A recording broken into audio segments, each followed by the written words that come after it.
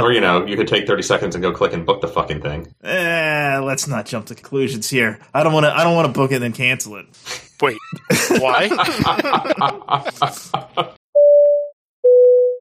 You're listening to Dots, Lines, and Destinations, a travel podcast with hosts Stephen Seagraves, Fosma Moon, and Seth Miller.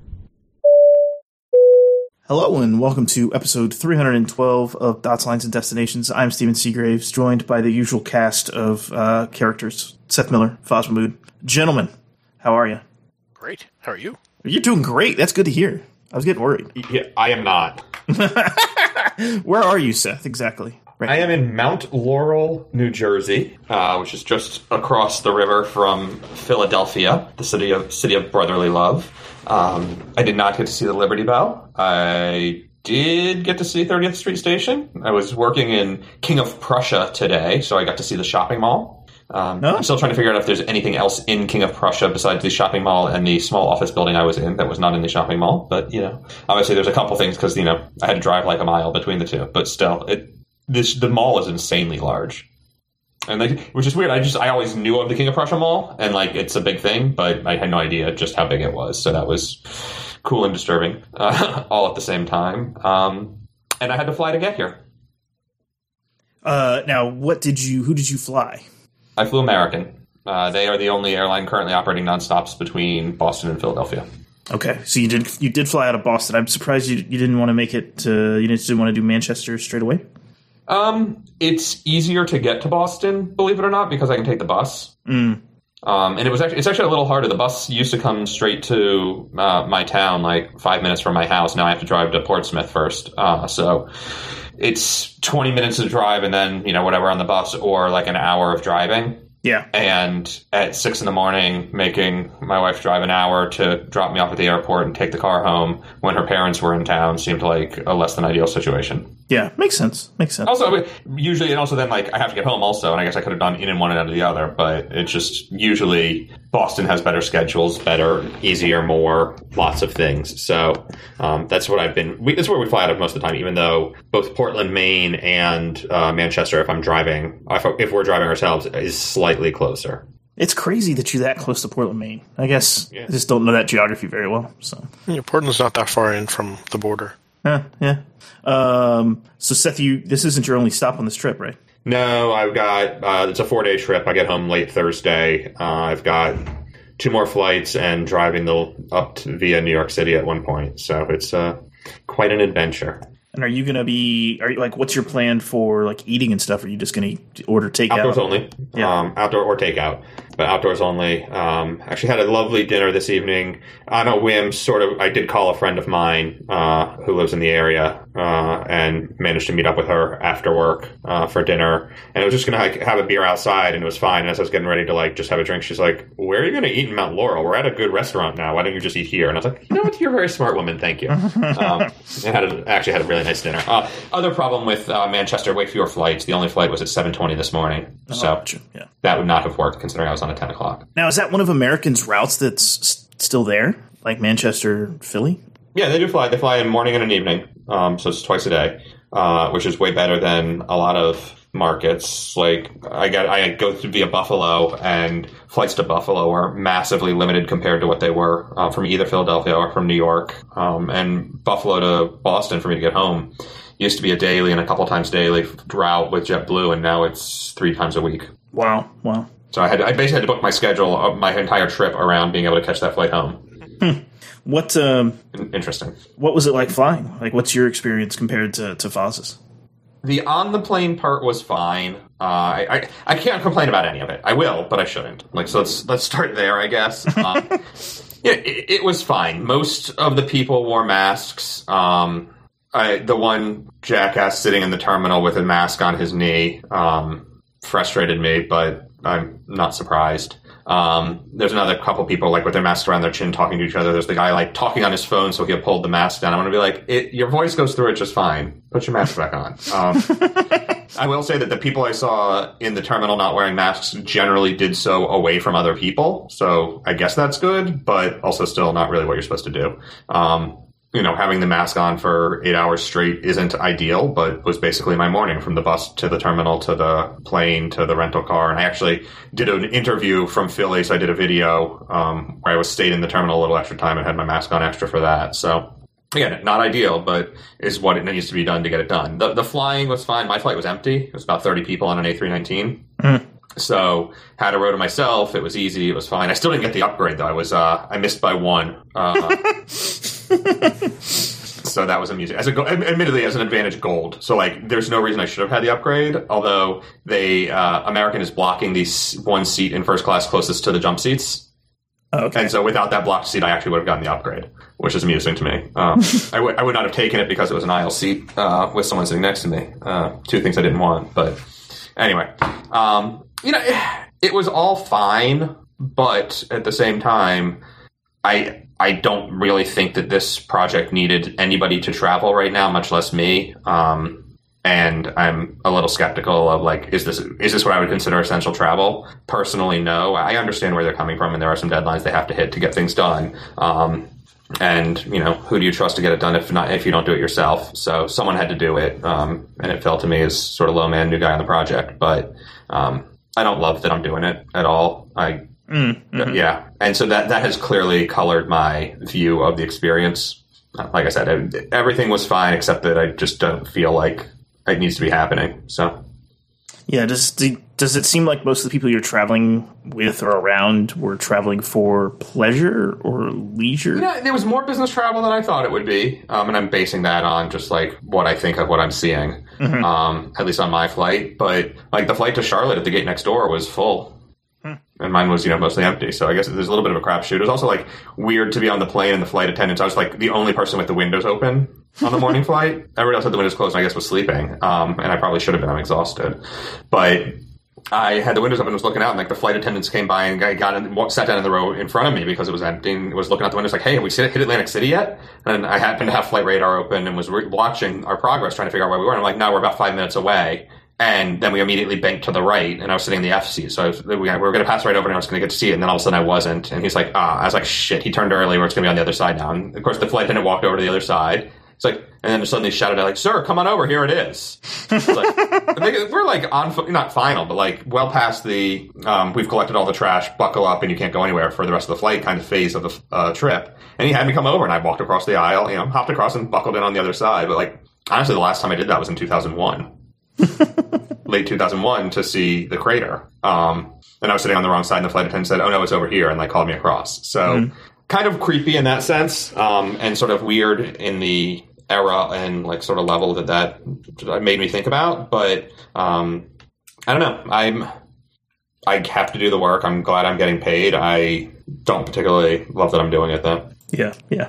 Wasn't your first choice of things to do. No, I travel. I'm being very responsible, doing my best. Had my meal outside with my friend where we both wore masks until we're sitting down and sort of were on the street facing vaguely away from each other to make sure that we were as safe as we could be and all those things. But I don't know. Does any of this really need to be happening? Should I even be here? Yeah. Kind of challenge. And hoping that we could actually solve the problems instead of just kicking the can down the road. Agreed. I'm not sure I'm helping. Yeah, I get it. Well, stay safe. Yeah. We've got some stories. We actually have, it's kind of follow up. It's more of a funny addition. Funny up? Yeah, it's a funny up. So Ben Rouse sent us a tweet. He subtweeted us from Fat3 Aviation, and the tweet is, apparently Thai Airways made 10 million baht a month from selling Thai donuts with taro jam desserts on the streets. It might be more than what they made before COVID. And to be fair, it's not far off, probably. Well, they weren't really making much money pre-COVID. 10 million baht would be $300,000. 10,000,000. Yeah, $320,000 a month. Yeah, if they're making $320,000 a month in profit on donuts, that's pretty good. And so right? You do remember they had the little pop-up cafe that their catering group was running. They are trying to do other things while they can here. So maybe they should just turn into Thai dining. I mean, presumably this is all extra stuff that the catering company is doing while it's also filling the planes. Someone else is covering the capex. Yeah, I just thought that was hilarious. It is hysterical, I think, right? Like, why is, Thai Airways doing any of this stuff, and why aren't they making any money at all? But have we heard anything else about how they're doing as far as will they be just absorbed or, I think we're still waiting to hear about the bankruptcy hearings and what the next steps are. Okay, yeah. That's what I figured. United is trying to expand some service into Latin America again, starting in November, and then restarting San Francisco, Shanghai. Nonstop. No longer going to have the Seoul stop. That one's actually the most surprising to me. And so they were stopping in Seoul for what reason, you think? Crew. Okay. And is this going to be a passenger flight, or is this going to be still cargo? Okay. No, it's passenger. They're taking a couple of their cargo-only flights and converting them to passenger service. I think Taipei and Seoul are also getting from cargo-only to passenger, if I remember correctly. I think I have that email. I can pull it up and check while we're talking. So it's... there's a couple things going on. The Seoul stop for Shanghai was because the U.S.-based crew didn't want to be subject to COVID testing on arrival, and if they tested positive, quarantined. Mm-hmm. And that actually happened with, I think it was British Airways last week, where one flight attendant tested positive and the entire crew was forced quarantined. Oh, man. So there's some interesting things there. There's a lot of talk. I think Virgin Atlantic announced today that they're going to start testing all of their crews heading into China before they board to try to make sure that, that sort of thing doesn't happen. Supposedly BA was also doing that, and so who the hell knows how this happened anyways. There's a lot of sort of weird, interesting stuff going on in those in the way that all this testing is happening, and where the breakdown isn't who's going to end up getting quarantined. So that one's pretty weird to me. But yeah, it's all happening. One of the reasons, but if they didn't stay on the ground, they didn't have to get tested. So that's why they're doing the Seoul Shanghai turn. They could do that within their block time and not have to stay. So I don't know how they figured out to make the stop and have it the overnights anymore. But clearly they've got something figured out. Well, that's what I was wondering, kind of like, they're starting San Francisco Taipei back up with passenger service. Taiwan is still not open, right? You have to 14-day quarantine even for transit passengers. So it's kind of crazy to me that they're opening it back up. There's either enough people who are, residents returning anyways and dealing with it, or some other weird demand. But yeah. Any other thoughts on that? I mean, Latin America, we've seen that's the other half is it's like, increasing to 44% of last year's numbers, which, okay, good, up from 40% in October to 44% in November. So it's a nice incremental boost. It all seems to be dependent on the other countries like opening their borders, though. I feel like American is probably the best/worst at this because they've been publishing revised start dates for all these routes repeatedly on their internal sales agent portal. And every couple days/weeks, they update a bunch of additional ones to get redlined into what the new date is going to be. And listen, if the doors aren't open, that's what you got to do. You're not going to operate planes that aren't going to carry anybody. But it's super interesting. And I feel like I have to go back and check, but I feel like some of these they may have listed once or twice before, and it then had to pull them from the schedule. So that's the other thing about all this schedule stuff is the China, I believe, will really happen, but the other stuff is a little bit of throw it out there and see what sticks. Yeah. Yeah, I mean, this is kind of interesting to me because it's what what was the Latin America destination? Was it Panama City, Panama? Right, that's in the list, yeah. Yeah, there's a bunch, and I mean, some of them still have some restriction, but then there's other places where there's not a lot of restriction, but there's been pretty significant outbreaks of COVID. Yeah, I mean, Panama just reopened. We were talking about it. Panama is reopening mid-October. Did we talk about it in the last episode? No, we didn't. Okay, I think I got the email while that episode was happening then. PCR or antigen test, if I remember correctly. New service from Dulles to Key West. Interesting. Resuming service from San Francisco to Tampa and between Denver and Miami. Denver to Frankfurt, going 3x weekly. Houston, Frankfurt, going to 5x. And then you got Chicago to Delhi starting in December. Tickets are on sale now. San Francisco to Bangalore. New York to Johannesburg. Just a bunch. Bangalore starts in May. Joburg starts in March. I'm a little amazed by some of the European, resumptions, but increases as well. I know they were running some of those flights because there was demand to repatriate people if need be, or people visiting loved ones who are sick or whatever. But to see the demand for Houston Frankfurt go up to 5 times weekly is kind of crazy. Well, there are still a few places in Europe and onward from Frankfurt that people are allowed to connect, and you can, go to, and the connections are legit. So that might be part of it. Yeah, like Croatia's just wide open, right? Yeah, and Turkey is too, I think. And then Serbia, which So, but yeah, this is the announcement. They confirmed Taipei is going to go 3x weekly from San Francisco, and Seoul is going to go to 5x weekly as passenger flights, not cargo only. And actually, sort of interesting about that is while other airlines have sort of been trying to figure out where to get more cargo-only flights, for United to be like, yeah, we're just going to start putting passengers back in cabins.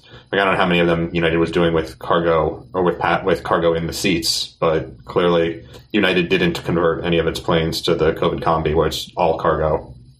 Right? If they did put cargo in the cabin, they didn't take seats out to do it. Gotcha. Is the distinction we've drawn. So, Houston to Santiago, really? In Rio? 3 times a week each? Wow. The question is, are they going to drop the LA Guam flight now? That was a cargo flight, right? Yes. Probably not. I mean, you would drop that in favor of... Well, a lot of that was going to China, right? So I think it was doing LA, Guam, Shanghai. So if they're adding San Francisco, Shanghai back, will they keep it? It depends on how much cargo they have to move versus passengers, because you're going to bulk out at some point, right? Or wait out. I mean, I'm not sure what the limits are. I mean, they've been running a 77W. When I flew to LA last week, it was 77W. Yeah. I don't know. That's a fair point. Why, I guess, if that same cargo could have gone via Seoul, San Francisco, not LA, but... Yeah, this is a question, right? Like, how are airlines, you think, choosing where they go back during all this first? Is it just based on, do you think, data they have on who's booking what? Or is there more to it, like, what's open, that kind of thing? I think it's a little bit, I think it's a lot about what's open. It has to be, right? I mean, there's just too much, the historical data of where they think people want to book is crap. They obviously can do some data on what people are searching for, but even that is a little harder to tell. And there are some historical patterns of, like, people from the Midwest tend to go to West Florida and people from the Northeast go to East Florida and things like that. But who the hell knows anymore, right? I mean, at this point, it's literally, can we get anybody to show up? Interesting stuff. So, yeah. I don't know if you guys saw this, but tentatively, the 764s start coming back in December. We were actually just talking about the 764s on the last episode because we didn't know what the plan was for them. Newark, Amsterdam, December 1st, 764. And Foz, you are right. They were coming Shanghai, Guam, LA. I would imagine those keep flying. I don't think that goes away if they bring the nonstop to San Francisco. Because it's happening now when there's the one stop to San Francisco that could easily have carried the same or more cargo. So, yeah, who knows? Yeah, regarding the 764, I would say that putting too much faith in what's published for December in terms of equipment might be a mistake. For example, I'm pretty sure the 737 MAX is still showing in November, and that ain't going to happen. Oh, have a little faith. I listened to the press conference in which the director of the the administrator for the FAA said they are going to take the Joint Operations Evaluation Board report, and once it's finalized, put it out for comment. And putting something out for comment comes with at least a 30-day, if not a 45 or 60-day time frame for responses. And those have to be aggregated and processed. I thought he took a ride on it. And he did. And then he said, we're going to put it out for comment. Good stuff. Yeah. And also his ride was, not official. It was not part of the FAA's official review. It was just, for him as an aviator to get an understanding of what's going on. Yeah. Totally. So American is parking a bunch of A321T frames. 737s? Sorry, I'm listening to my dog lose his mind in the back. It just irritates me. I want to fly on one of those. Since you got GE90s on a 321 frame? That would be cool. Let's like riding on. They scrape a little. It's like riding on 20s. Jack it up. Yeah, you'd have to jack it up on some rims or something. Yeah, or it could be a 737-200. Ooh, yeah. With GE90s? No. Boo. You're no fun, Foz. You get the pub seating though, right? If it's a 732, we go Southwest style. Yeah, mm-hmm. But you would only need one engine if it was a GE90. You wouldn't need two. And a lot of rudder. So they're parking a bunch of these 321Ts, which are the three class 321s that they use on their premium Transcon routes, right? So it would seem. Yeah, they're currently running like 5 flights, and I think 5 flights on JFK LA and 2 or 3 flights JFK San Francisco. And it looks like JFK LA is going to go down to 2 flights, and San Francisco is going to go to 1 flight. The San Francisco flight maintains the 321, but the LA flight's got a 772. Yeah, is that an upgrade or a downgrade, you think? Well, there's no first, right? The 772s don't have first, so they lose first. Definitely a lot more business class seats and more coach seats. But it is even with only 2 segments. Yeah, even but going from even with just 2 flights. But I mean, it's interesting because you don't see Delta reducing their flights, and you don't see JetBlue reducing their flights between the 2 cities.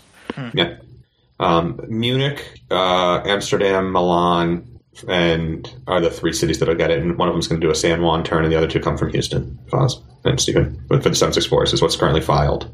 Interesting. So for the 321Ts though, like for people flying, do you think this is like has to do with first class, with potential movie people going back and forth between New York and LA? There's no high end demand. New York has officially is a quarantine rule for LA arrivals. I mean, who the hell knows if anyone's following it? But like the business people are not going to purposely go out of their way to be like, corporate managed travel isn't going to say like, that rule shouldn't apply to our people. We'll just go ahead and book whatever we want. So yeah, the premium demand, whether it's bankers or studios or whatever, has to be very close to nothing at this point. There's some challenge in, reducing the frequencies and just giving up what little there was. But what that also makes me wonder is how much of this is tied to, are they moving cargo back and forth across the country and they need the bigger plane for palletized cargo or containered cargo? Well, I mean, they're definitely not filling their existing flights because you can pretty much find saver space on any of the flights in business and often first. Yeah. Which is interesting because the United flights are all full. Delta seems to be pretty full. And from what I've seen, the JetBlue flights are pretty full as well. So the question comes up, why are the AA flights empty? Terminal 8? I don't know.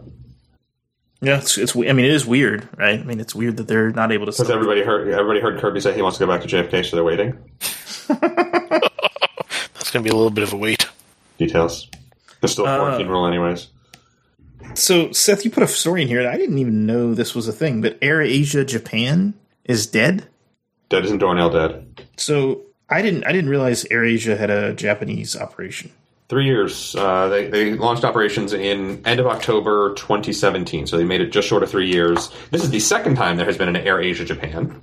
The first time was a partnership with ANA, and it was when that collapsed, ANA rolled it into Peach, which is now part of Vanilla, or vice versa. I get my flavors mixed up there.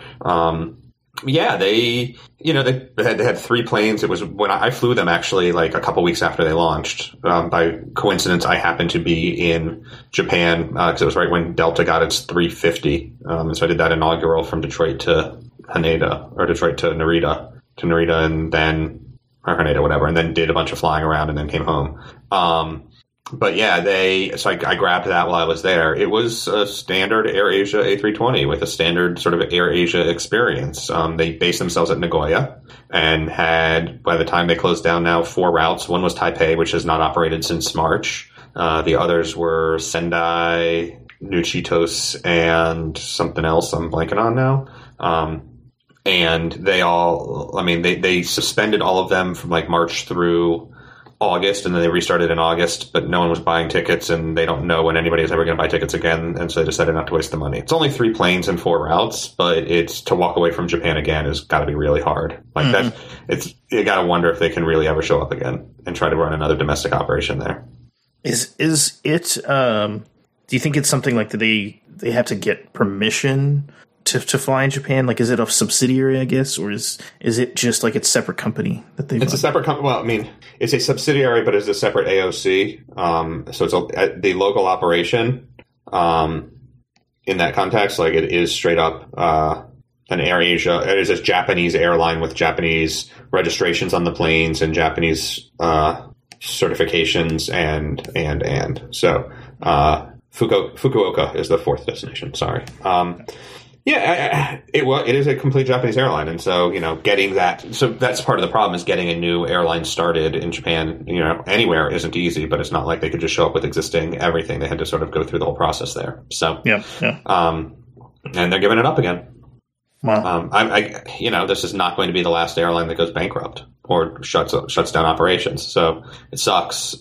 Particularly sucks for the people who had tickets who are told you can either get a voucher for any other AirAsia service anywhere, or wait 16 weeks and maybe we'll have a refund available for you by then. Eventually you'll get your money back, we think, but we can't promise you when. Sounds familiar. Yeah. They've been taking lessons from Air Canada? Yeah, exactly. Air Canada is like, you cannot actually have a refund back. Go piss off. Piss off. Quite literally at this point. But any other stories you guys want to chat about? Eastern Airlines wants to fly to Libya. Ooh, a new hotspot. No, that's me trolling a little bit. That's just it's a cargo flight from Rome. They're trying to move some oil equipment and ask the DOT for permission because there's a current rule out that says you're not allowed to fly in the Tripoli airspace. FIR, the Tripoli Flight Information Region. Is that what FIR stands for? Yes. Whatever. Okay. So like anywhere where Libya controls air traffic control. And they sent this letter saying like, please let us do this anyways. And the DOT responded, you haven't actually explained what you want to do or why in a format that's acceptable to us. Please try again. Use big boy words this time. What's weird about it is, like, you'd think the person that they have, like, lawyers that deal with the FAA all the time and know what these regulatory requirements and filings mean. Usually when it's a request like that, or a rejection like that, it's a random person. The last one I saw was, like, just a random person being like, we would like to be able to take our child on an airplane. They're autistic or otherwise something, and can only fly in this type of car seat, not the other one. Thank you. And the FAA responds back with, like, you do not explain how this is good for the overall, like, national airspace system.